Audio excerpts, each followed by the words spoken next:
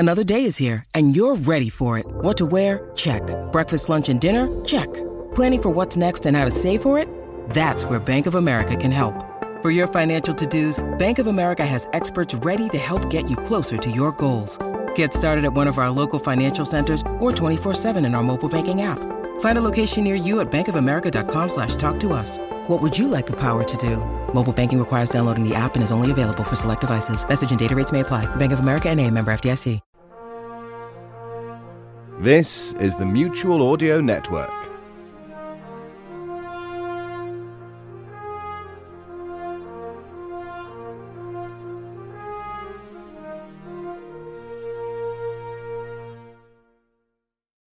The following audio drama is rated PG-13, suggesting that children under the age of 13 should listen accompanied with an adult.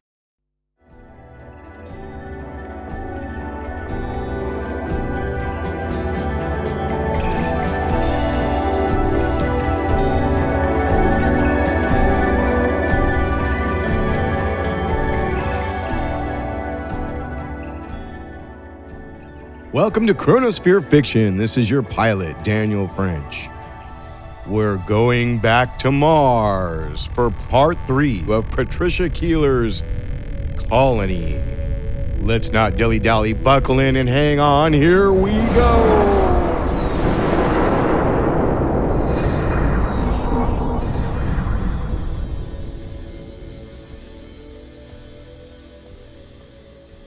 The very next evening, Connie, Sky, and Chase walked along the dimly lit back streets to Clagg's home. Connie had deliberately chosen to follow the narrow back streets instead of the more usual and obvious route to the house of her father's advisor. There was less chance of them being spotted by prying eyes following these less frequented alleyways and lanes. Clagg's house was an ostentatious palace, very much in keeping with his personality. The little group entered through the back courtyard to avoid being seen. Connie, Sky, and Chase entered through a large gate into an airy, flower-filled courtyard. When they reached the back door, Connie knocked quietly. The door opened a tiny crack. Part of a man's face could be seen. Sky recognized her father's worried eyes immediately. Dad. On seeing his daughter, Mark Hammond opened the door fully. Now Sky could observe her father. The once athletic, broad-shouldered man had been reduced to a shadow of his former self. He was dressed in the uniform of all Martian slaves, a baggy, shapeless tunic and trousers. His uniform hung off him, revealing here and there a bony frame. Oh, Dad, what has Clegg done to you? I'm okay, Sky. It's just that Clegg doesn't really give us that much to eat. You look good, Sky. As he spoke, a smile lit up his face, and for the first time since she had arrived, Sky could see something of her father's optimistic and buoyant character reappearing. The Emperor looks after us well. This is Pani, the Emperor's daughter. She arranged this meeting for us. I've heard that the Emperor is just and fair, and now I know that everything I have heard about him is true. Where is my father, Mr. Hammond? A man suddenly appeared from the shadows. Chase gasped when he saw his father, for if anything, he was even thinner than Mark Hammond, and unlike Sky's father, the light seemed to have gone out of his eyes. What has Clegg done to you? I thought I'd never see you again. I'm here now, Dad. It's going to be all right. You wait and see. I'm not sure if anything can ever be all right again. Sky and I will bring you and Mr. Hammond extra food. We won't let you starve, I promise, Dad. It's not just a question of what happens to Mark and I. The situation is much more serious. What do you mean? Well, I overheard Clegg talking with some other advisors. They hope to overthrow the Emperor and take control. If they do, the first thing they plan to do is launch an attack on Babylon. They plan to attack the colony. Yes, Babylon is in danger. And my father, too. Yes, your father is in real imminent danger. We must warn him. It may already be too late. Clegg has many followers. Clegg has made them all believe that war with humans is necessary. It will be almost impossible to get them to change their minds. There must be a way. I hope you're right. I really do. for all our sakes. Brad Priestley stared at the young Martian, feeling something akin to friendship toward her species for the first time. When Sky, Chase, and Pawnee left Clagg's palace that evening, they did so with mixed emotions.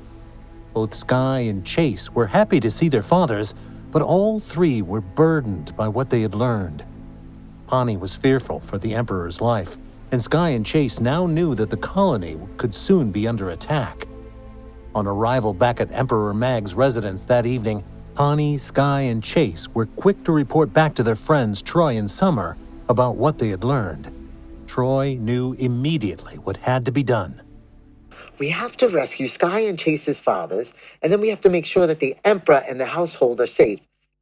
That means that all of us have to find a way to escape from here and get back to the colony. But we can't escape to your human colony. We are Martians. If you stay here, you'll probably be killed. You are right. It is too dangerous for us to remain here. Over the next few days, a plan was formulated by Pawnee and her human friends. They would use the same space probe Troy and his companions had used to travel across the Martian surface to get back to Babylon. The probe had been hidden away in the subterranean courtyard of the headquarters of the Martian government. Emperor Mag knew this building like the back of his hand, and he also knew that the courtyard was a place rarely visited by anybody. Security here was lax. There were only a couple of armed guards on duty to guard the probe, and Pawnee had worked out an ingenious way to distract them. I made a discovery some time ago that I had completely forgotten about until now. Go on. When you and your friends arrived, I found some chocolate in the pockets of your clothes. It smelled so good that I had to try it, but when I did, it acted like some sort of drug. I was completely incapacitated for at least half an hour. Thinking it might just be me, I gave some to Borak and my parents. Everyone who tried it had the same reaction. I think chocolate acts like a drug for Martians. Chocolate? Wow. It doesn't do that to us humans. It just makes us fat. So what's your plan? We somehow get the guards in the subterranean courtyard to eat the chocolate, and while they're suffering from the effects of it, we capture the probe. I don't know. I think you should go for it. I'll help you get away if you want. You want to help us? Of course I do. I'm human too, aren't I? That evening, after midnight, Emperor Mag and his entire household left the handsome building that had been his residence since he had first been made emperor over 20 years ago. Everyone wore long hooded cloaks that hid their faces, and even though the streets were deserted at this late hour, they were all careful to avoid the light of street lamps. Firstly, they headed for Clagg's palatial home. This meant a significant detour, but they had to rescue Brad Priestley and Mark Hammond before attempting to escape. Once they reached his palace, they decided that the best strategy was for only one of them to enter the palace. It was eventually decided that Sky should go, as she was smaller and slimmer than the rest of her human friends, and less likely to unduly alarm the two men they needed to rescue. While the others waited in the shadows, Sky examined the ostentatious building before her. She noticed a small gap in the wall surrounding the building, and she squeezed through that. Once in the courtyard garden, she immediately recognized the door leading to the slaves' quarters. She approached it and tried the door handle. It was locked. However, to the right of the door, there was a window which had been left slightly ajar. She slipped her hand inside of it and released the latch. She was thus able to swing her leg over the ledge and enter the building. She silently made her way to the sleeping quarters. At first, she could not find either man, but in the second-to-last room of the sleeping quarters, she found them both. They were sleeping on narrow, uncomfortable-looking bunks. Sky tiptoed over to her father and gently tapped his arm. He woke up with a start. Shh, Dad, it's me. Wake Brad up, we have to go. Mark Hammond got up quickly and silently went over to his friend. He shook his shoulder. Brad Priestley awoke with a gasp. Brad, we have to leave. Brad Priestley was initially very groggy and seemed to take what felt like forever to Sky to get to his feet. He was so weak that Mark Hammond had to put an arm around his shoulder and help him walk. Both men clambered slowly and rather clumsily out of the window. Skye held her breath as Brad Priestley accidentally almost sent a tankard flying off the windowsill. Moments later, they were heading for the wall. The two men were now so thin that they had very little trouble squeezing through the gap in it. Once outside of Clagg's palace, the trio rejoined the others who were waiting nearby. Now that Brad Priestley and Mark Hammond were rescued, they were ready to enact the second part of their plan. Keeping to the shadows, Troy and his human and Martian friends silently crept toward the government building. Once there, Pawnee went ahead down the dark tunnel that led to the subterranean courtyard. 2 guards stood by the entrance to the courtyard. Who are you, and what the hell are you doing here? Pawnee pulled down her hood to reveal her face. Princess Patty? What a pleasant surprise. Pawnee smiled at him. The guard was obviously attracted to her. She would use this to her advantage. Try some of this. The delicious, irresistible smell of the chocolate wafted into the guard's nostrils. Both guards took a piece and bit into the small, dark squares hungrily. The taste of the chocolate at first was heavenly, the best thing they had ever tasted. But then, they fell to their knees, completely paralyzed and unable to move. Pawnee motioned to her friends to follow her into the courtyard. Seconds later, they were all running towards the stationary probe. Troy, who was the one most adept at controlling the probe, began to get it ready for takeoff. Unfortunately, the process was taking rather longer than expected. Johnny Martelli glanced through one of the portholes. The guards were beginning to come to their senses. He watched, horrified, as both guards slowly rose to their feet. Without another moment's hesitation, he leapt off the probe and faced the 2 guards. One of the guards was aiming some sort of laser gun at him. Suddenly and unexpectedly, Johnny Martelli leapt through the air. His leg kicked the laser gun out of the guard's hand. The laser went flying across the floor, and before either guard could reach him, Martelli had picked it up and was aiming the gun straight back at them. How long are you 2 guards on duty for? Until the morning. Will anybody else come down here until then? No. I want you both to eat this chocolate. We can. You can and you will. The guards began eating the chocolate, and even as they ate, their bodies seemed to become more and more paralyzed. By the time both guards had finished their bars of chocolate, they were totally immobile on the ground. Johnny Martelli jumped onto the probe just as it was ready to take off. The probe rose into the air with a high-speed whoosh and was out of the courtyard and flying across the Martian city on its way to freedom. Where now, Emperor Mag? To the teleportation pad. The probe was now heading for a strange-looking domed structure. As the probe approached it, the dome opened up like the 2 halves of an Easter egg. The probe then landed in what Troy thought looked like a sunken jacuzzi without any water in it. Emperor Mag descended from the probe and went over to a panel containing what seemed like about 1,000 switches, buttons, and levers. He pressed a few and then dashed back into the probe. There was a blinding light, and for everyone on board, a slight feeling of nausea. But when Troy gazed out of the porthole seconds later, he realized that they were no longer in the Martian underground city, but on the surface of the planet. Beam me up, Scotty. Where are you taking us now? Home to Babylon. You can't take us to your colony. We'll be killed. No, you won't. I'll find a way to hide you. But you can't keep us hidden away forever. I can keep you hidden until we find a way to solve the situation. Yes.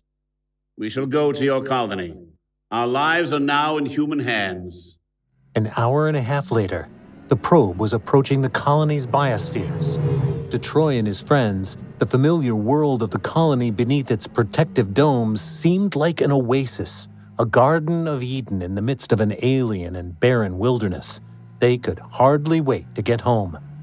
Troy steered the probe through the tunnel and airlocks that separated the outside Martian terrain from the colony within. The probe was now hovering over the verdant forests of the Wild Zone. You won't be able to fly this probe into the center of Babylon. You'll be spotted immediately like that. I will leave the probe here and then use the hover bikes you stashed away on board instead. You can get about 2 or 3 people riding pillion. Anyway, the Martians are quite small. You should just about make it. You keep saying you. Aren't you coming too, Johnny? No. I want to take my chances here in the Wild Zone. You'll grant me that, won't you? I think we owe it to you to let you stay in the Wild Zone, if that's what you want. It is what I want. If you don't tell the authorities about me being with you, they won't bother coming to search for me here, as they probably gave up looking for me a long time ago. I've got a chance to live here in the wilderness. I don't mind. It's very beautiful, and there'll be plenty to eat. I'll be okay. Are you sure? Absolutely positive. Johnny Martelli watched as the hoverbikes rose into the air and gradually became small dots on the horizon. Then he glanced around the clearing he was standing in, his eyes already searching for something to eat. Troy hoped that the makeshift disguises he had found for his Martian friends would not draw too much attention to them. Each Martian had been given a long hooded cloak. Their smallish stature meant that dressed in this fashion they resembled a group of children. Troy did not need to worry. No one glanced at them at all as their hoverbikes flew across the colony. Before long, they had reached Troy and Summer's home. The rest had been easy. This would be the hard part, getting a family of Martians into their apartment without their parents noticing. It was Troy's plan to smuggle his Martian friends into the empty penthouse apartment just above theirs. The penthouse could only be reached via a staircase in the Robinsons' apartment, and this was the principal reason why the penthouse had remained empty for so long. No one wanted to live in an apartment that could only be accessed via another apartment. Troy aligned his eyes with the identity scanner by the front door. The scanner confirmed the iris pattern as belonging to Troy Robinson, and seconds later the front door automatically clicked open.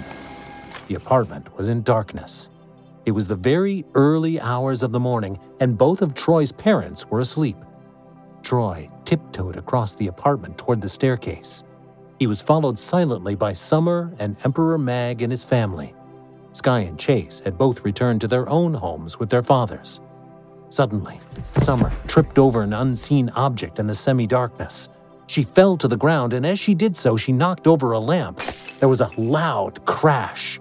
The lights went on in Dexter and Dana Robinson's bedroom. Dexter Robinson leapt out of bed and ran into the living room. He switched the light on and was confronted by his son and daughter, plus a group of gray-skinned humanoid creatures that definitely looked alien. Troy's father went white and seemed almost to faint with shock and surprise. However, after a second or two, he regained his balance and composure. Where have you been these last few weeks? Your mother and I... we thought you were both dead. We were captured, Dad. By these creatures? By the Martians. They live in underground cities far below the planet's surface, and most of them don't want the colony here on Mars. All of the people who disappeared were captured by the Martians and made into slaves. Summer and I were lucky. We were sent to live with Emperor Mag and his family. They treated us well. Hanny, the Emperor's daughter, helped us free Mark Hammond and Brad Priestley, but they discovered that one of Emperor Mag's advisors, Clag, is planning some sort of rebellion against the Emperor, and we now know that an attack on the colony is being planned by Clag and his followers. And this is Emperor Mag and his family? Yes. I have to hide them away until we work out what to do. He and his family are in as much danger as we are. We've got to protect them somehow. But they're Martians. If anybody finds out we're hiding aliens, we'll be arrested and sent to prison or something. You can't send Emperor Mag and his family back there. They'll be treated as traitors by Clag and his cronies. Very well. Against my better judgment, we'll hide Emperor Mag and his family here with us until we manage to formulate some sort of plan to get us out of this fix. It was thus Emperor Mag and his family were installed in the penthouse suite just above Troy's own apartment. Troy ensured that they were provided with food and anything else they might need to live comfortably for a few weeks. Troy, however, was very much aware of time running out. A solution to their problems had to be found soon, but no matter how much he racked his brains, no such solution was forthcoming. One day, shortly after the Martian family's first arrival in the colony, the Emperor's son, Borak, suggested an idea to Troy that at first seemed strange. There's a Martian legend that says that in the last days of strife, a secret will be revealed that will put an end to all hardship and that will unite worlds. The secret is said to be buried under the Face of Man Mountain. Oh, I know where you mean. Way back in the 1970s, NASA's Viking 1 spacecraft snapped photographs of this weird-looking human face on the surface of Mars. It became known as the Face on Mars. It was in an area we named Cydonia. Later on, it was revealed that the facial features were just a trick of the shadows. It's nothing more than a mountain. Strangely enough, though, it has become the stuff of myth and legend, even within our own culture. It is said that something very important is buried there. What are you saying, Borak? I want to find out what's buried under that mountain. Isn't that a very long shot? We shouldn't be wasting our time with long shots. I know it's a long shot, but do you have any other ideas for now? Well, no. Very well. It's settled then. I will explore that region and see what I can find. I can't let you go it alone. I will come with you. Troy and Borak decided that they would take the hoverbikes down to the Wild Zone, where they would then find the probe they had used before, and then they would travel to the Cydonia region, locate the Face on Mars mountain, find what they were searching for, and return home as fast as possible. It was a plan they needed to carry out in utmost secrecy. No one should know about their intentions, not even Summer, Sky, or Chase, and least of all, Troy's parents. They planned to put their plans into action as soon as they could. This would be as soon as they finalized the last details of their plan. Troy decided they should set off the very next morning. In the early hours of the following day, Troy and Borak donned their spacesuits, packed some provisions, a first aid kit, and some safety equipment, and set off on their hoverbikes to the Wild Zone. Troy headed for where he had last seen the probe and Johnny Martelli. At first, when he and Borak hovered overhead, they could not spot the probe. But then Borak thought he saw something metallic glimmering in the sunlight. Troy and Borak flew down for a closer look, and sure enough, it was the probe. Johnny Martelli had covered it with leaves and branches in order to camouflage it.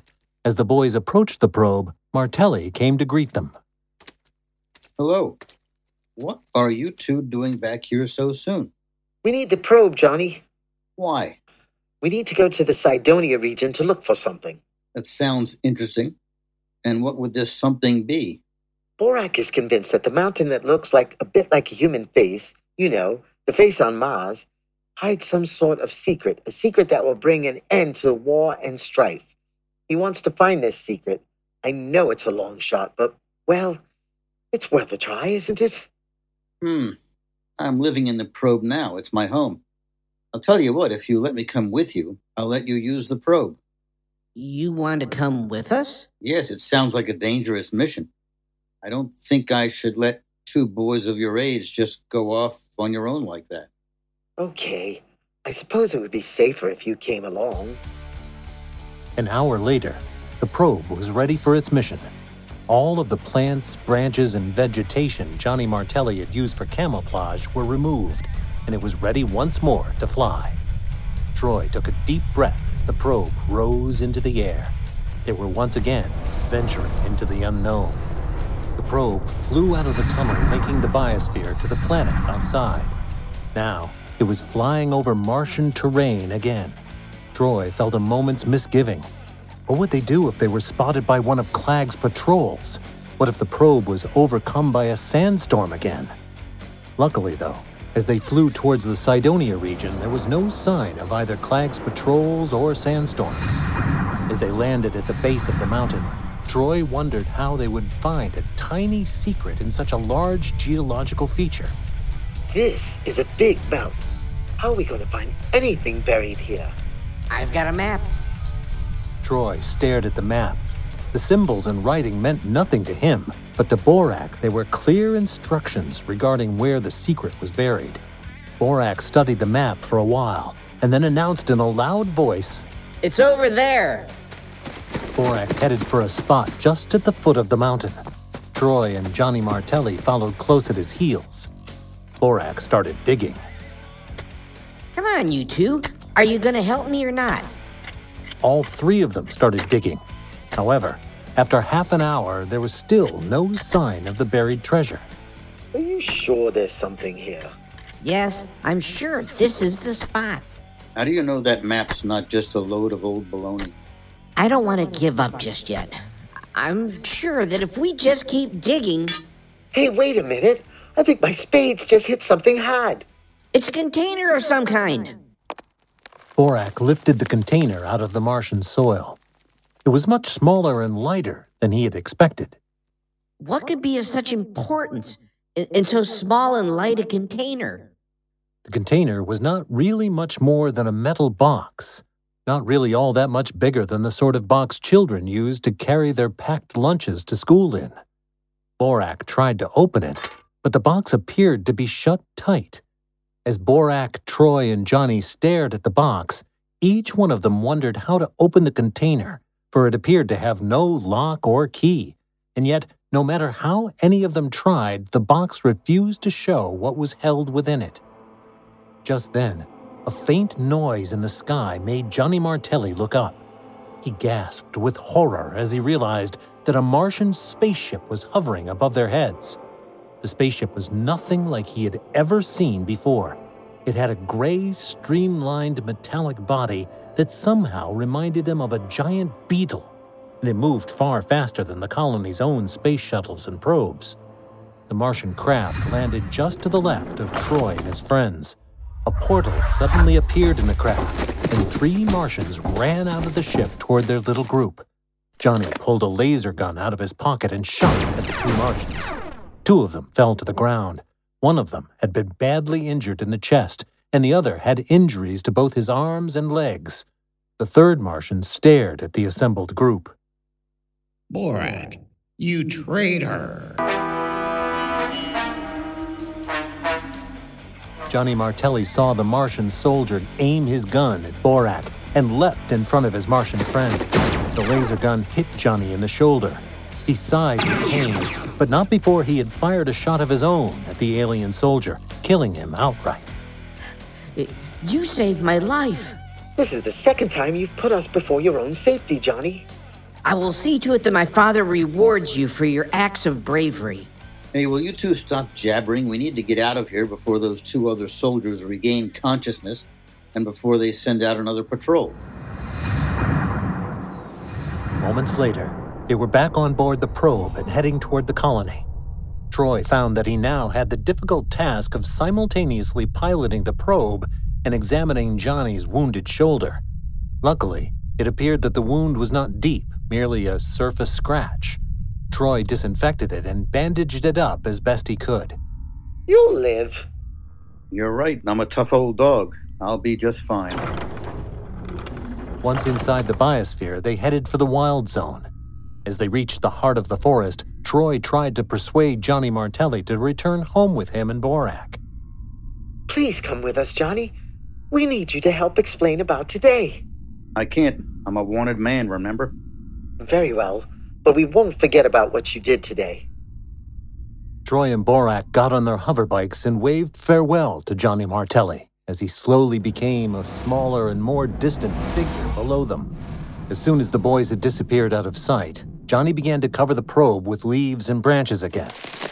When Troy and Borak returned to the Robinson family home that afternoon, they found a reception committee waiting for them. Dexter Robinson and Dana Robinson were there, and so were Summer and Emperor Mag and his entire family. And just where the hell have you been?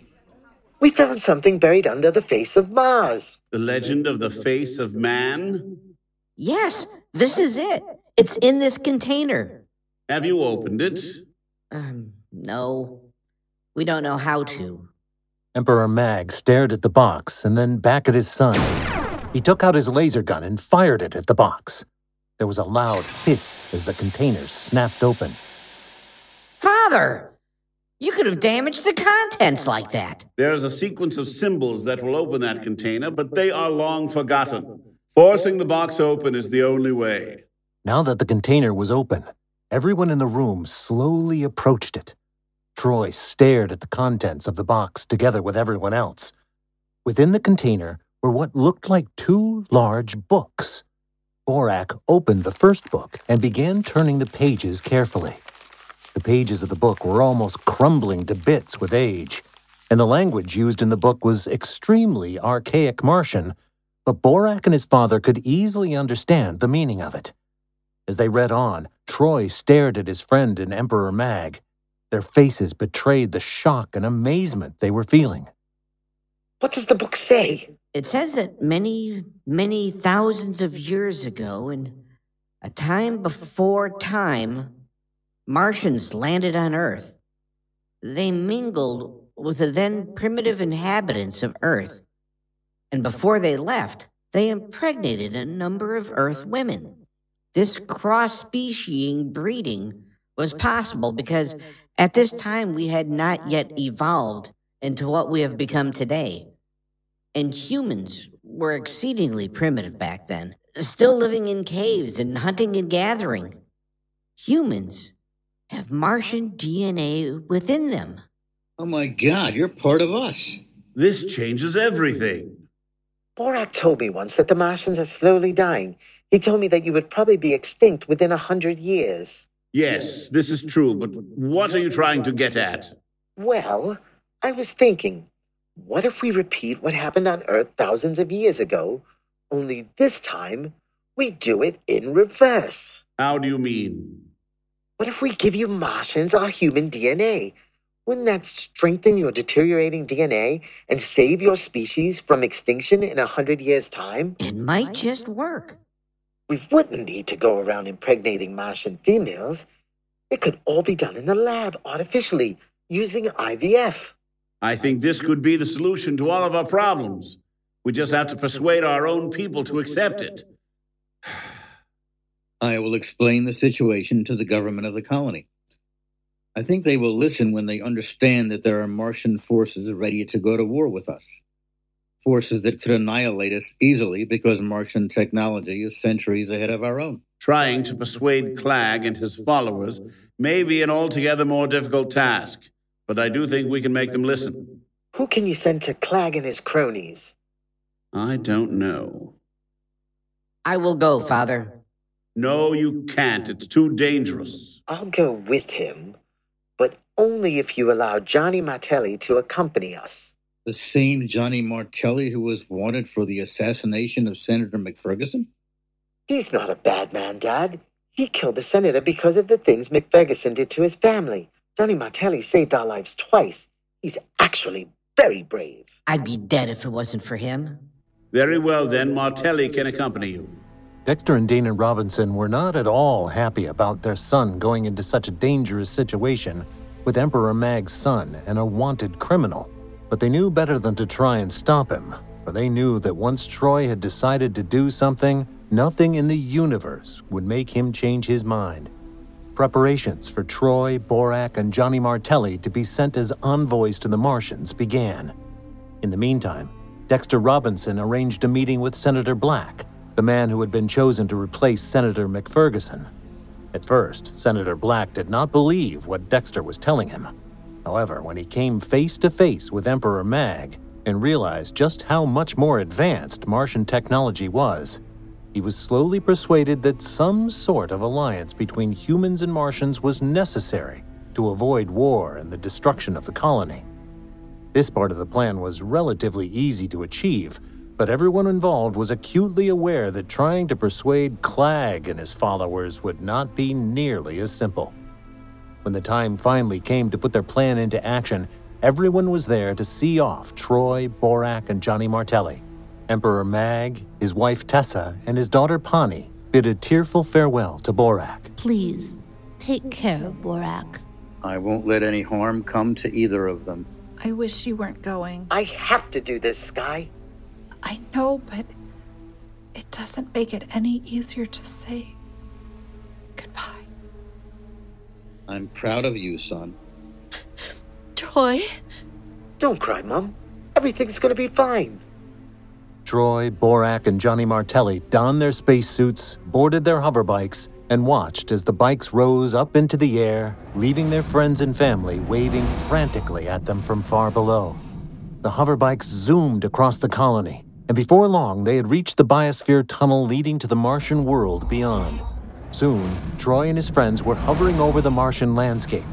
Borak was leading them instinctively toward the far distant mountains and gorges to the place he had always called home. They had not been traveling toward their destination for more than a quarter of an hour when Troy noticed a dark shape high up in the pink-tinted sky. As the shape drew closer, Troy realized that it was a Martian spacecraft, much like the one they had seen previously. They've played right into our hands. You want them to capture us? Yes, how else would we have found a way into the underground city? Like this, they're liable to take us straight to Clag. Troy, Borak, and Johnny put up very little resistance when the Martian spaceship finally cornered them. As predicted, they were led at gunpoint to Clag. Clag was seated at the head of a large round table, surrounded by his team of advisors and followers. Many of them had once been advisors to the Emperor. Clag was looking very regal in his rich robes. Paintings of leaders past stared down at him from the emerald walls. Clag was clearly enjoying every minute of his newly obtained influential position. Troy, Borak, and Johnny Martelli were dragged across the hall by Clag's guards. Execute all three of them! Listen to what we have to say first. Borak, the traitor. I'm not a traitor. You have to listen to what I found out. Take them away! I think we should listen to what the boy has to say. He is Mag's son, after all. Yes, we should give him a fair hearing at least. Very well. You have 3 minutes to say your piece. Better make it snappy. I'm sure you are all aware of the legend of the Face of Man Mountain.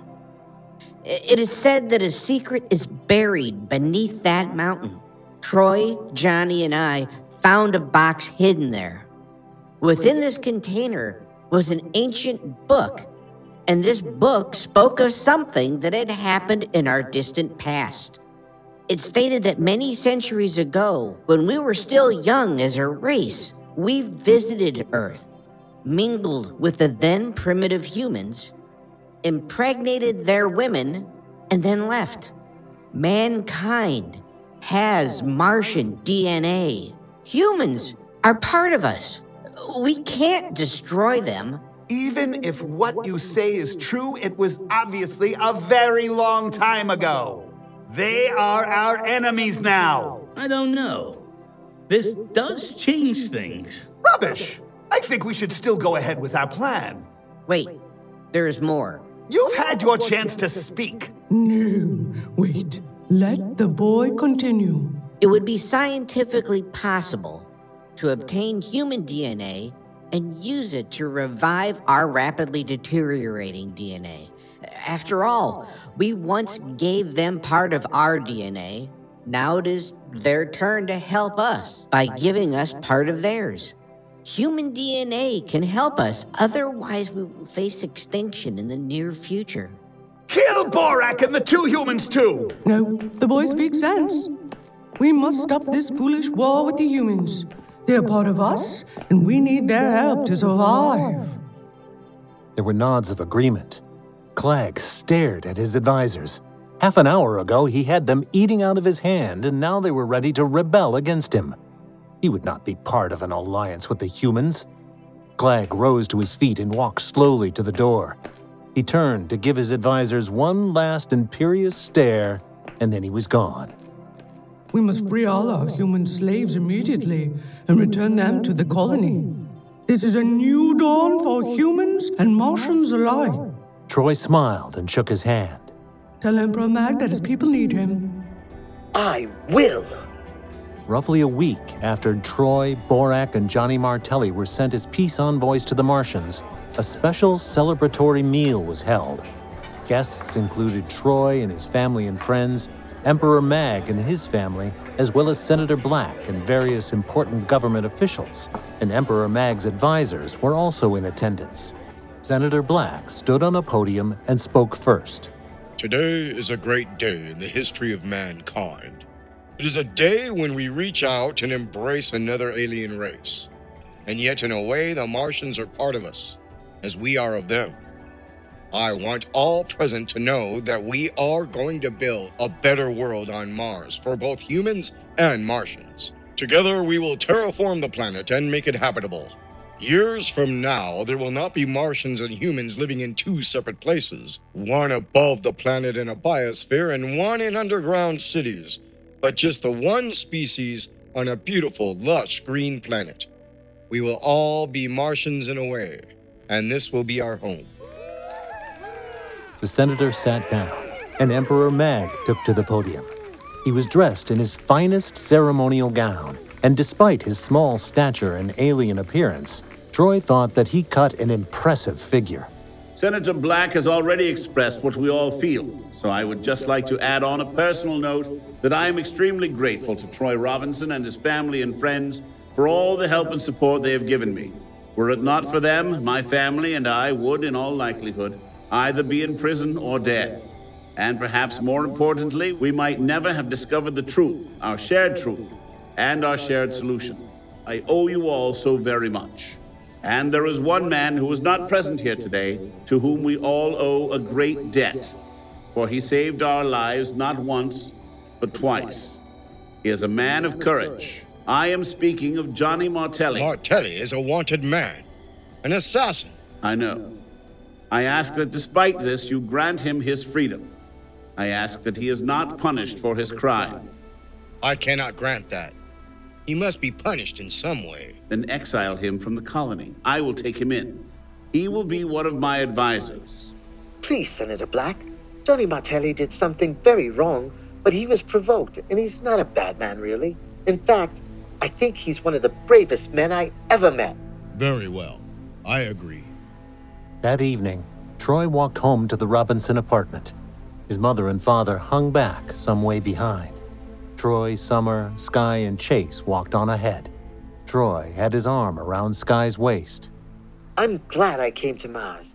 I've made so many new friends. Chase, Borak, Penny, and you. Troy kissed Sky tenderly on the mouth. He looked up.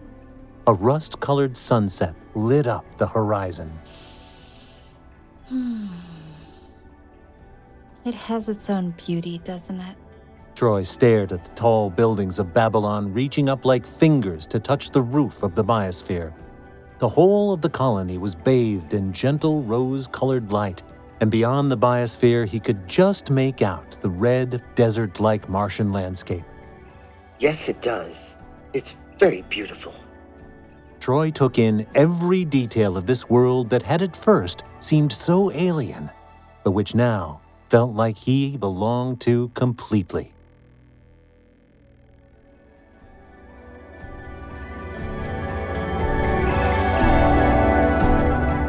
Colony is written by Patricia Keeler. Your very skilled narrator is none other than Jeff Moon. Troy Robinson is played by Joe Brillin.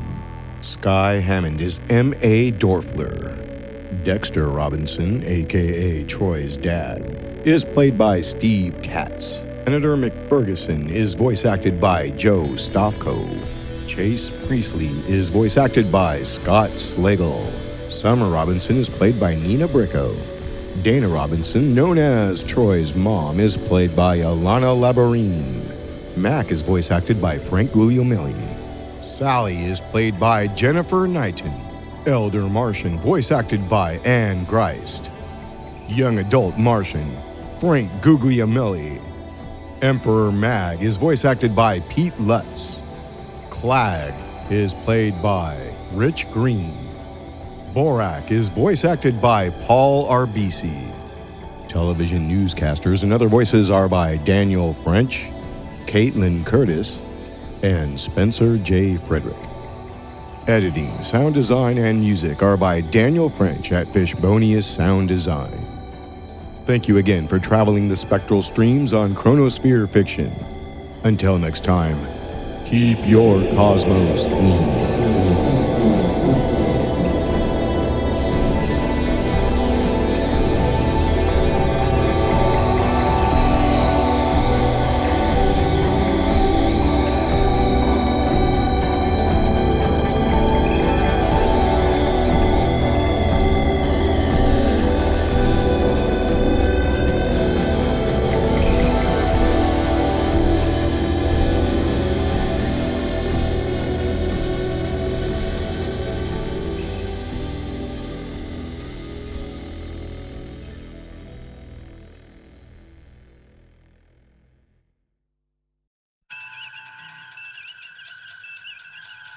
Thank you for listening to Wednesday Wonders right here on the Mutual Audio Network. Please consider subscribing to other days of the Mutual feeds, including Monday Matinee for classic live and theatrical audio plays, Tuesday Terrors for horror audio drama, Thursday Thrillers for action, adventure, mystery, and crime drama, Friday Follies, our end-of-the-week comedy series, Saturday Story Circle for kids and families alike, and Sunday Showcase, bringing you the very newest in audio releases for the week from our United Artists of Audio, right here on the Mutual Audio Network.